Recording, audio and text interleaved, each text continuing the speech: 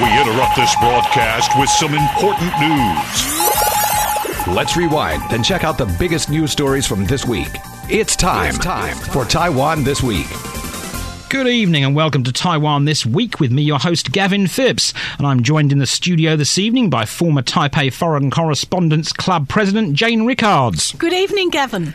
And Taipei-based reporter Klaus Badenhagen, who covers the island for German media. Hi, Gavin. Tonight we discuss the suspension of trade talks with the United States, a possible new government immigration policy aimed at Southeast Asian nationals, pollution, free public transport in Kaohsiung, and plans to expand the local pro-baseball league.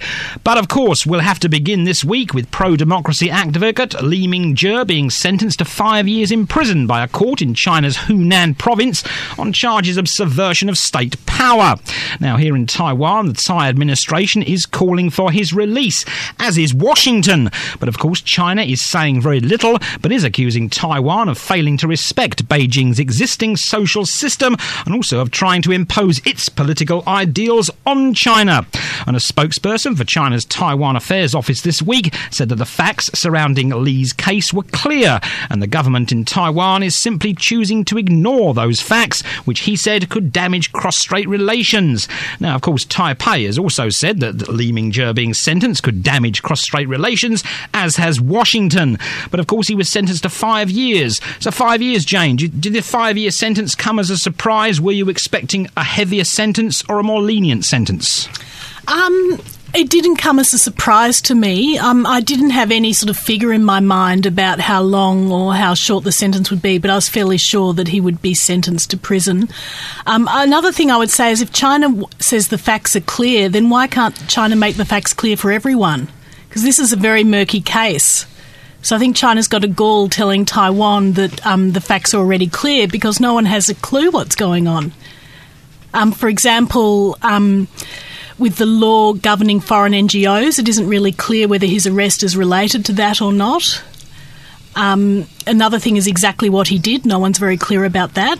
What do you think, Klaus? What, don't you think they might be interested in keeping it murky like that so no one knows if he is in danger as well? If he ever wrote anything China critical on Facebook, on China's social media, and the next time he visits China, maybe he will get arrested, maybe he won't. Maybe they are interested in keeping it kind of unclear. Of course, that was one of the things that did come up, actually, that the fact that he apparently he was use a stupid word here, he was disseminating information to China on the internet, on micro-blogging sites, etc., etc. But of course, apparently he was doing this in Taiwan, which opens a very dangerous hole. Means anyone that goes on the internet and types in China sucks and they happen to travel to China technically could face subversion of state charges.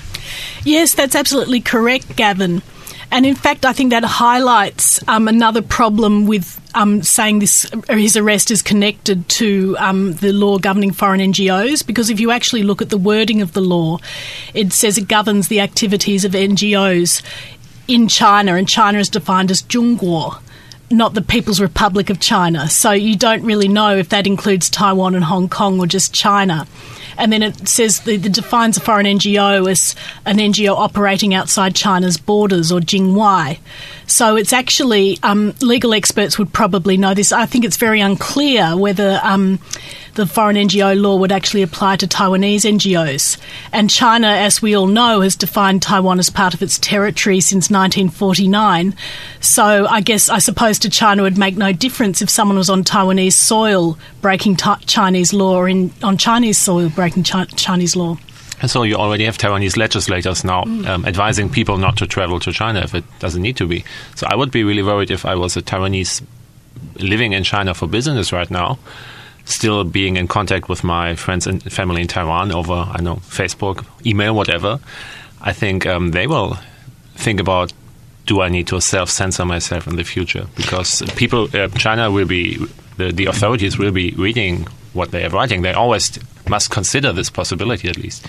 There was also the instance that apparently Taiwan nationals in China are considered to be extraterritorial folks. And Exactly. Apparently the case didn't actually come up with that. There was some murky area whether Lee was charged as an extraterritorial person or as a Chinese PRC national. Yes, it's very murky territory. But getting back to what Klaus said earlier, this is why I'm inclined to think it's a very isolated case, because one of the main tools China uses to win Taiwan over is economic leverage. You know, sweeteners, economic deals. They want to encourage more Taiwanese business, or Taishang, you know, to go to China. So the last thing China really wants is to give Taiwan the impression that anyone who lands at Pudong Airport will be immediately clapped in chains. So while this case has rocked Taiwan, and certainly, as Klaus said, it will probably put many Taiwanese off going to China, I don't think that's exactly what China wants to accomplish in terms of its image with Taiwan. And I don't know what Lee did, but I'm inclined to think that he in particular struck a raw nerve, and this isn't sort of a tactic to intimidate Taiwan. Do you think that could have something to do, Klaus, with the 5-year sentence? Instead of being sentenced to 10 years, he gets 5 years, possibly out and back home within 2.5, 3 years, if China wasn't trying to stop Taiwanese people from going to China? I don't know if we need to play a numbers game here. I mean, and maybe if they give him a little less strict sentence than they could have, they still have the possibility to escalate it the next time they catch someone. So it's like they're showing Taiwan the tools in their torture chamber, and now everyone knows what they are capable of using, and they always need to keep options open for the next time they need to escalate tensions.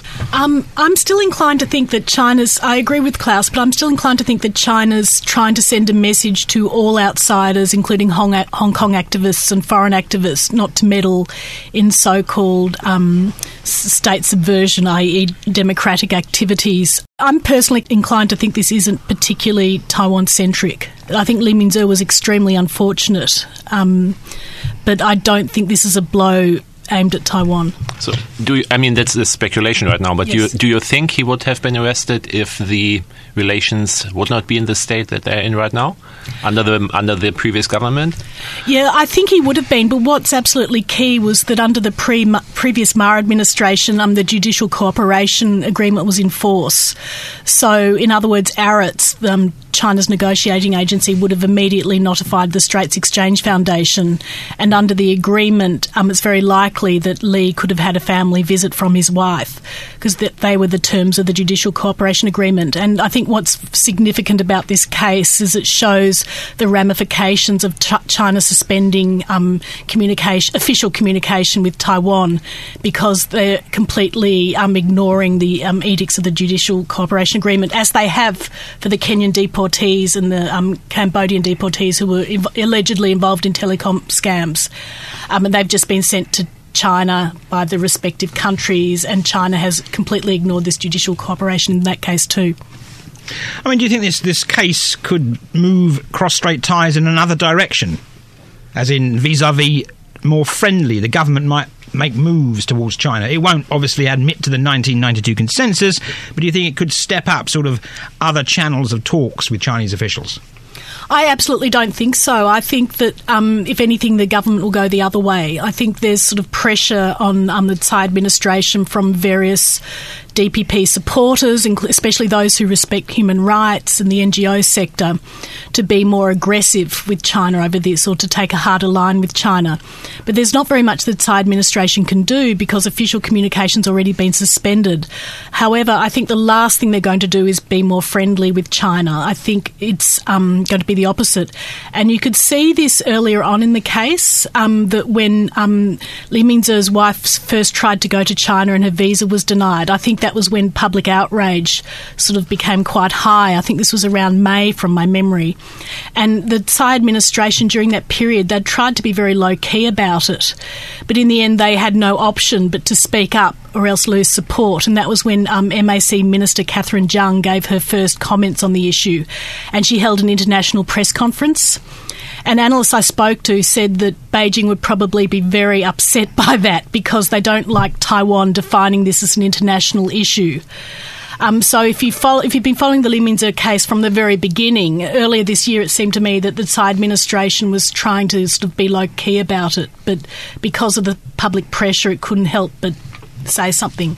So also, Beijing is not offering Taiwan any chance to meet them halfway. I mean, it's always either 1992 consensus or nothing. So I see no way how they should move towards China right now. Where should they move to? What about calls from Washington for them to release Lee? Do you think these falling on deaf ears? Absolutely. I think Washington's made a lot of comments in the past about Chinese abuses of human rights, whether it's a Taiwanese citizen involved or someone else.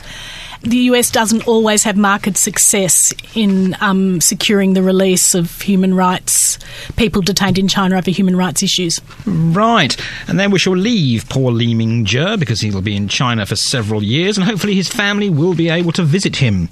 Anyway, we'll move on now, and talks between Taiwan and the United States under the Bilateral Trade and Investment Framework Agreement are unlikely to take place this year. That being due to Washington's failure to have 3 posts for deputy representative positions in the US Trade Representative Office actually filled. Now, the Trump administration has apparently named several people for these positions, but Congress has yet to confirm them. Now, the government here in Taipei is insisting that the TIFA talks have only been suspended and not cancelled, while the American Institute in Taiwan says the two sides have been unable to schedule the date for the next TIFA Council meeting, as they typically include the Deputy US Trade Representative, who has yet to be named. Now, of course, the TIFA talks are a major negotiating channel between Taiwan and the United States that are led by officials at the deputy ministerial level from the two countries. Now, we've just had several years of uninterrupted TIFA talks since they resumed in 2012 after the beef import issue was dealt with, and now they've been suspended again because of another reason. Now, although both sides have said that the reason is because the US trade representatives have yet to be named, there's also talk that possibly it's got something to do with ractopamine in pork. Well, Gavin, yes, ractopamine in both beef and pork has been a long-standing issue between the US and Taiwan. It's never been fully resolved. The TIFA talks were suspended from 2008 to 2012 over Taiwan's refusal to admit US beef imports containing ractopamine. So that is a long-standing issue. Now, Taiwan's relatively flexible on US beef imports, so the next bone of contention, if I may use a pun, is pork imports containing ractopamine. One reason being, of course, that pork is the biggest livestock industry in Taiwan by far, and the beef consumption doesn't play that much of a role. But what could we have expected this time? I mean, would they definitely have put that on the negotiating table, or what are we missing out now that the talks won't take place? The funny thing is, there's been, of course, mixed messages from Washington about the pork issue. We've had certain people saying the pork issue won't affect business and trade between the two sides, and we've had, of course, the US pork industry, which has come out and said, hang on a minute, this is a big problem. Who's actually been saying the pork issue won't affect business and trade between the two sides? Because I think it will. I think it's one of the sticking points which the two sides need to overcome. Certainly, if Taiwan was to ever move towards a free trade agreement with the US, that pork issue would need to be resolved, and it would most likely need to be resolved with Taiwan opening up its markets to imports of American pork. But getting back to Klaus's other question about what impact this has, I think materially this doesn't really have much impact at all. The reason why I say that is trade negotiators in America are tied up with improving NAFTA or rewriting NAFTA, and that's keeping them busy. And then they've got another list of countries they want to work on free trade agreements with, or some kind of free trade agreements with, including Malaysia and New Zealand. And there are only so many negotiators to go around. So even if this pork issue wasn't in the way, or even if they did have an appropriate person to take part in the TIFA talks, the chances are that Taiwan wouldn't be able to talk serious trade with the US, either a free trade deal or what is more likely a bilateral investment agreement, because most people have proposed a bilateral investment agreement as a step towards a free trade deal. That wouldn't be on the agenda for the next few years, as the US has other trade priorities and there are only so many negotiators to go around. Also, I think a free trade agreement with Taiwan would not be negotiated independently from political considerations. So if the US would even admit to moving towards negotiations with Taiwan, this would have a huge political impact, and it would all be in the context of US-China relations and who is willing to push it how far. Do you think it could be the cancellation or the suspension of the TIFA talks could be a bit of a morale buster for the government here in Taipei? I don't think so, because the TIFA talks have already been broken for 4 years in the past, and they've always been on sort of quite shaky ground over beef and pork imports. It's true that the government now is more isolated because China is not speaking to it officially, and it may be in need of more business ties with the US, but they can also be improved without going through TIFA. Right. Like, for example, through the Silicon Valley project. Anyway, there we shall leave it, and we'll move on to some immigration news. And this week, the Premier said that the government plans to encourage Southeast Asian students currently studying in Taiwan to stay here after they graduate, work, and eventually apply for citizenship. Well, the Premier touted this as saying that there are tens of thousands of such students in Taiwan, apparently. And apparently the government plans to set up internships for such students in several sectors to basically persuade them to stay here. Now, he went on to say that this is important for Taiwan because, of course, Taiwan has a labour force shortage problem at the moment, and he also said that this labour force shortage needs to be addressed, and the only way to address it is for the government to actually look at the serious issues of immigration. So, immigration, Klaus, obviously you're from Germany, you're a great country for immigration. Lots of people go there. Taiwan, not so hot for immigration. Well, Taiwan and Germany are facing some similar challenges. Basically, not enough children being born, and you can already read the numbers and know that in 15, 20 years from now, there won't be enough skilled workers around to do the kind of work that needs to be done. So, but also both countries, because of cultural or political considerations, are skeptical about, or maybe not the countries, but sizable proportion of the population is skeptical about throwing the doors open too wide, as they would say. So, governments in both countries are facing kind of a conundrum here, I guess. Do you think Southeast Asian, it's obviously tied into the new southbound policy, but do you think that obviously there's a certain resentment of certain races of people from certain countries here, Jane? Do you think the government saying, hey, Southeast Asian people, come and get residency in our country, do you think this could be a backlash? Gavin, I'm more optimistic than Klaus on this issue. I think that Taiwanese are ultimately very pragmatic, and there is a talent shortage, and businesses have been complaining about a talent shortage, and I think they will hire who they need to hire to resolve that shortage. And secondly, the alternative to Southeast Asians is letting in hordes and hordes of mainland Chinese, and that's even less acceptable to Taiwanese. And thirdly, as you know, I work as a translator at FTV, and I've noticed increasingly I'm translating reports.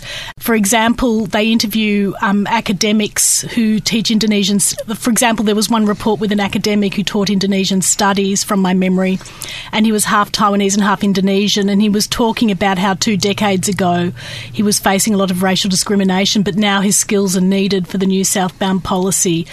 And in some circles I mixed in Taiwan, it's almost cool to sort of be a child of one of those marriages, with a Taiwanese man and a Southeast Asian woman, whereas 1 or 2 decades ago, it was almost like mail order brides. That was the image. But I actually think that's changing. So I'm far more positive about that. I don't think there'll be a massive racist backlash against them, although there will be racial frictions, I think, but not a huge racist backlash. Yeah, I mean, that just shows that what you need to get rid of is the short-term thinking. I mean, yes. Proposing a policy right now, and then the media 1 year later already looking for results, and if they can't find any, they're complaining. I mean, that just doesn't work. You need to think in, as you said, 20-year timeframes here. Anyway, we have to take a short break now, but we'll be right back here on Taiwan This Week after these important commercials.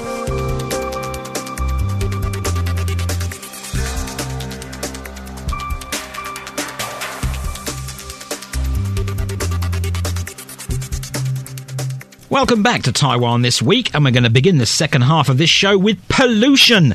Now, on Thursday of this week, Environment Minister Lee Ming-che said that he'll step down from his post if air pollution levels do not drop by 20% by May the 20th of next year. Now, Lee went on to say that the government has invested over 200 billion NT in 14 policies which have been aimed at tackling air pollution, and while he said that he fully understands that the funding won't change things overnight, he he went on to say that his office is seeing gradual improvements. Sadly, these comments came after this great big messy smoggy thing covered Taipei City on Wednesday as it floated down the Danshui River from northern Taiwan to engulf most of the city and much of New Taipei. And of course in Kaohsiung this week, the air quality index registered red warnings nearly every day, and people were being advised in parts of Kaohsiung City not to go outside without a face mask, and if they had certain physical problems they were being advised to close their windows and not breathe and stay at home, basically, because that's how bad the pollution was. Now, the Environment Minister said that he'll take full responsibility for this and resign if the number of days when the air quality index signals red, and that does not drop by 20%. So, Klaus, pollution this week was rather grotty in Taipei. It was also terrible. And the Environment Minister's put his job on the line. Pessimistic or optimistic that he'll have his job come May of next year? For him personally, I'm pessimistic because I don't think it's so smart to tie your political future to a 6-month time frame. I think he said 20% reduction by May. Yeah. But I'm wondering, if he steps down, why should only he take the blame? I mean, Environment Minister is just cleaning up the mess that's being produced elsewhere. Why isn't the Minister of Transportation and the Minister of the Economy also going to step down then? That would seem reasonable. No further comment. Fully agreed with Klaus. Obviously, the government's trying to tackle pollution. It's told the Taichung power plant, or the Taichung city government told the Taichung power plant, it's a coal-burning power plant, it had to cut coal use by 24% this week, which is quite a lot. But Thai Power, of course, has warned that if it cuts coal use, then its electricity generation will drop. So it's a bit of a quagmire for the government. We've got to cut down on pollution, we've got to stop pollution, and then there's traffic, of course, and cars. And the government is doing things to stop this by giving money to people who own diesel trucks and vehicles and other cars and things, and of course trying to rid the city's streets of two-stroke scooters. But I mean, you've been here a long time, Jane. Do you think it's working? No, I don't. I think it's very difficult. I think there's always the personal door-to-door convenience of your own vehicle, so I think it's very difficult to encourage people to not use cars or not use their beloved scooter they've been using for years. It's just too convenient. I mean, there's one thing we need to talk about is the massive subsidies that the government has been giving out to owners of combustion engines forever, basically. I mean, China Petrol is a state-owned corporation, and they are keeping the gas prices artificially low. So what you pay at the gas station does not reflect the market prices at all. So there's billions and billions being handed out to owners of cars and scooters all the time. And then people talk about subsidies for buying electric cars maybe being too high. I mean, they're a joke compared to what's happening on the other side. Of course, Gogoro, of course, is the electric scooter manufacturer here, and they've been trying to promote the use of electric scooters. But of course, when you compare the price of a Gogoro scooter with a regular scooter, you're going to buy a regular scooter if you want to save money. Yeah, because petrol is too cheap. That's it.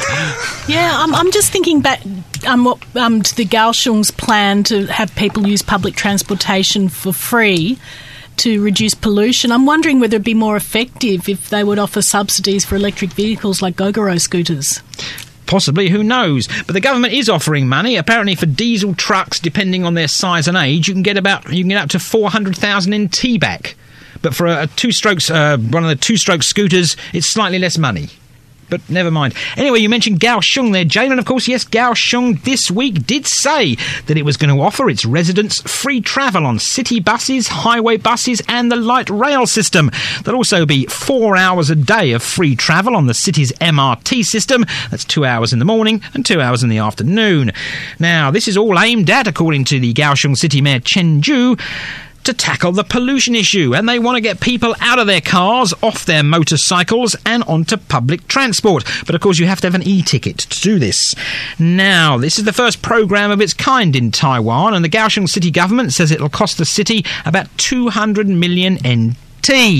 Now, city transport officials say the program is expected to increase the number of passengers by enough to reduce carbon emissions by 16,000 tonnes over the 3-month period.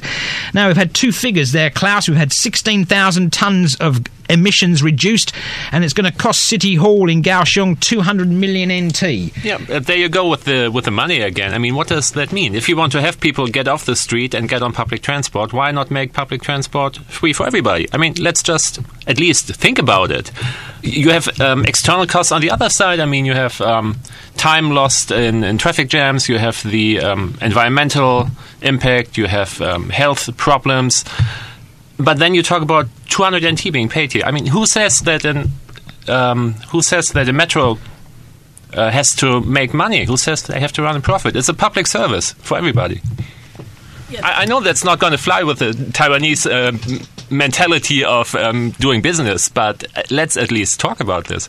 But I mean, let's go back to the 200 million NT there, Jane, which is what the Kaohsiung city government says it's going to cost to do this. But I mean, do you see it, in fact, in the long run, costing more than 200 million NT, and could it actually harm the city government's books down there? I mean, could you see the Taipei city government doing this? Look, I actually could see the Taipei city government doing that. I don't think governments are so preoccupied with budgets as they are with voters. And once Kaohsiung set a precedent, and possibly other counties and cities may say, well, if Kaohsiung has it, why can't we?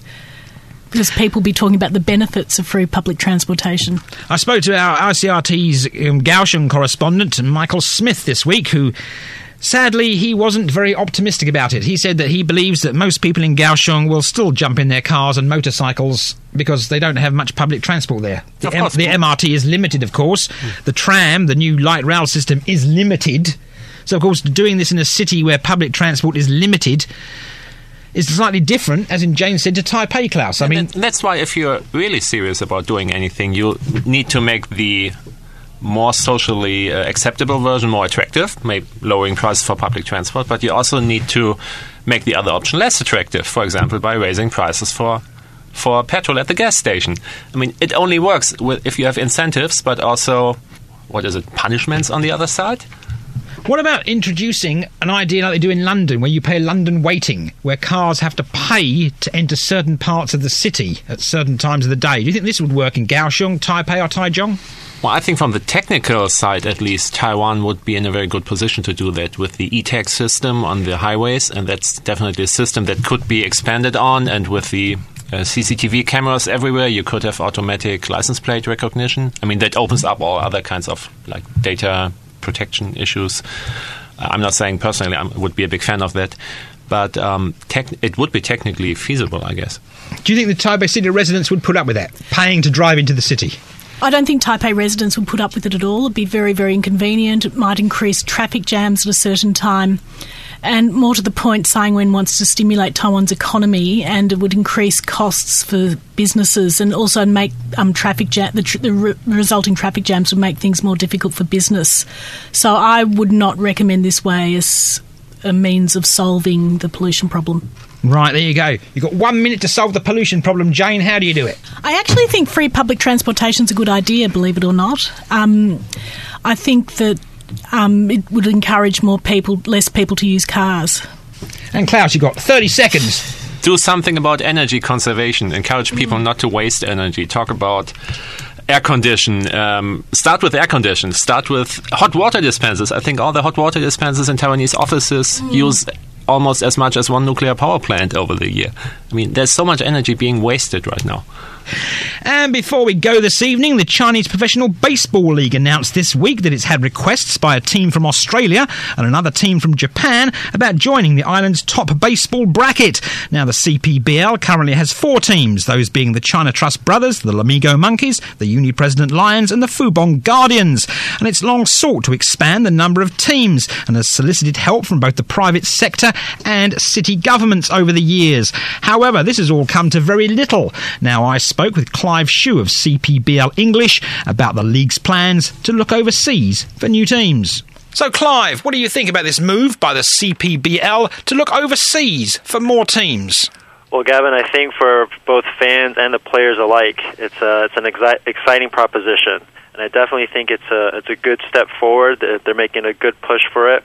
Overseas, in terms of Cam Vale, the chief executive for the Australian Baseball League, he visited with CPBL President Wu Ziyang last month. His main purpose here was to expand the Australian Baseball League internationally to Japan, to Korea, to Taiwan, and he inquired about the policies and the requirements, the guidelines for joining the CPBL.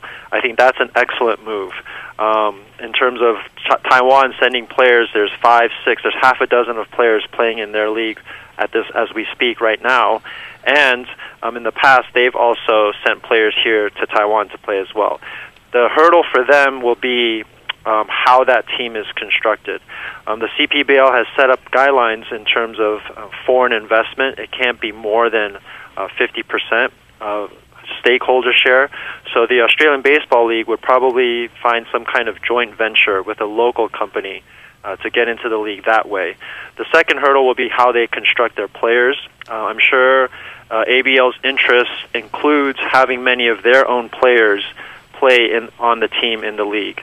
So CPBL, we all know, has a limit of 3 foreign players on each team. An expansion team, they will allow 4 players to play, so that's 1 extra player. That's a allowance that they've given to new teams. But again, I've heard proposals where it's a third Taiwan local players, a third Japanese players, a third foreign players. How they actually go about constructing that remains to be seen.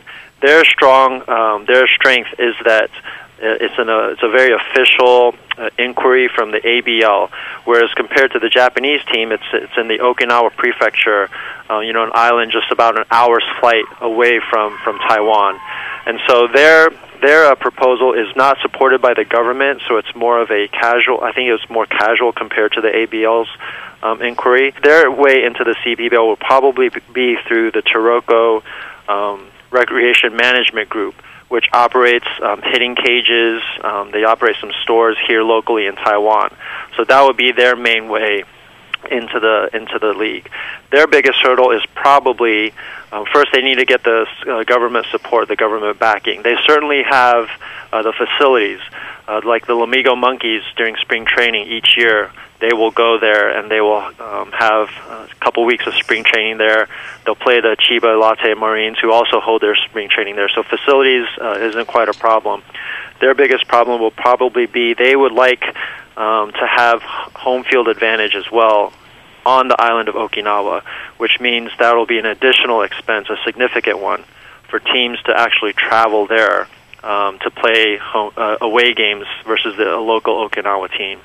So there's hurdles for both sides, but I definitely think it's a welcome suggestion. So, how have we ended up here? Like I said in the intro, the CPBL has long sought the help of local governments, and several local governments, one of them being in Taipei several years ago, actually turned around and said, we'd like to have a team, and we'll talk to companies about sponsoring and in developing a team, but of course nothing's happened. Why do you think nothing's happened at the local level here to put more teams in the CPBL? I think the biggest barrier is definitely financial. The league has set up a league fee of 120 million NT, and then you have to put down a guaranteed fee like a security deposit of 360 million NT, which you would get back. That's so that a company doesn't just dabble in the league and then leave. You'll get back after 5 years in the league. In addition to that, the base fee, they've required a 100 million operational fee, which the CPBL will run 30% of that fee, and the company can have 70%. So it's not that you have to have 580 million up front, but you have to have that resource available, and you have to be able to prove it. And so that's almost 19 in terms of dollars, 19 to 20 million dollars. On top of that, you have to, during the expansion draft, if you sign a player from another team, you have to compensate the other team. So like one player is 3 million NT. So if you pick 2 players each from the 4 different teams, you're shelling out another 24 million NT for 8 players. And so for a team for a company that doesn't have an owner that is keenly interested in baseball and willing to kind of just shell out some cash to be able to do this, it probably won't happen. If a company is looking at as a pluses and minus, gains and losses, it's definitely the first couple of years is definitely more heavier on the loss side, because to recuperate and to get back that 588 million NT initial investment, that's difficult for anybody to do. Right, do you think adding more teams will boost the fan numbers who turn out for the games at the stadiums? Well, in recent years, the fans since 2013, during the World Baseball Classic, and then Manny Ramirez, he came and played half a season here in Taiwan. Since that point, it kind of revived and recuperated the CPBL to where last year, attendance, the average attendance was over 6,000 fans. New teams, I definitely think, will spark new interest, especially if you consider where this new team is located. The obvious choice would probably be Kaohsiung, the second largest city in Taiwan. They already have a stadium there, Chengqinghu, and so they have the resources to be able to support a team. The government hasn't been too keen in the past in supporting a team, so that's one hurdle there. But I definitely think overall it's the right time. But again, back in 2012, 2013, when attendance was at an all-time high, you didn't see any new companies coming in there or starting a new team. So if it didn't happen back then, one has to wonder why it would happen now. And again, I think it's mainly the financial investment. Right, if you had a bit of time frame on when we could see new teams in the league, at least one, when would that be? So it's a 3-year time frame. So at the quickest, it would be 2020. Next year, 2018, the new team would participate in the draft. So they would draft their players.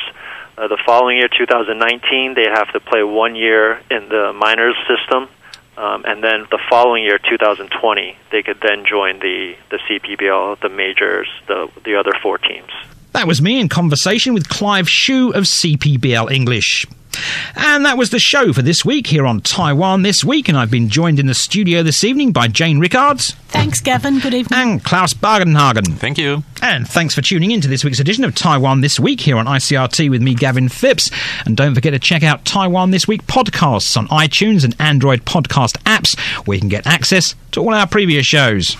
Tune in again next Friday evening at 8:30 for another informative look at the top stories of the week with Taiwan This Week. And don't forget to also check out our podcast on our website, icrt.com.tw. Now keep it here for more music and news only on ICRT FM 100.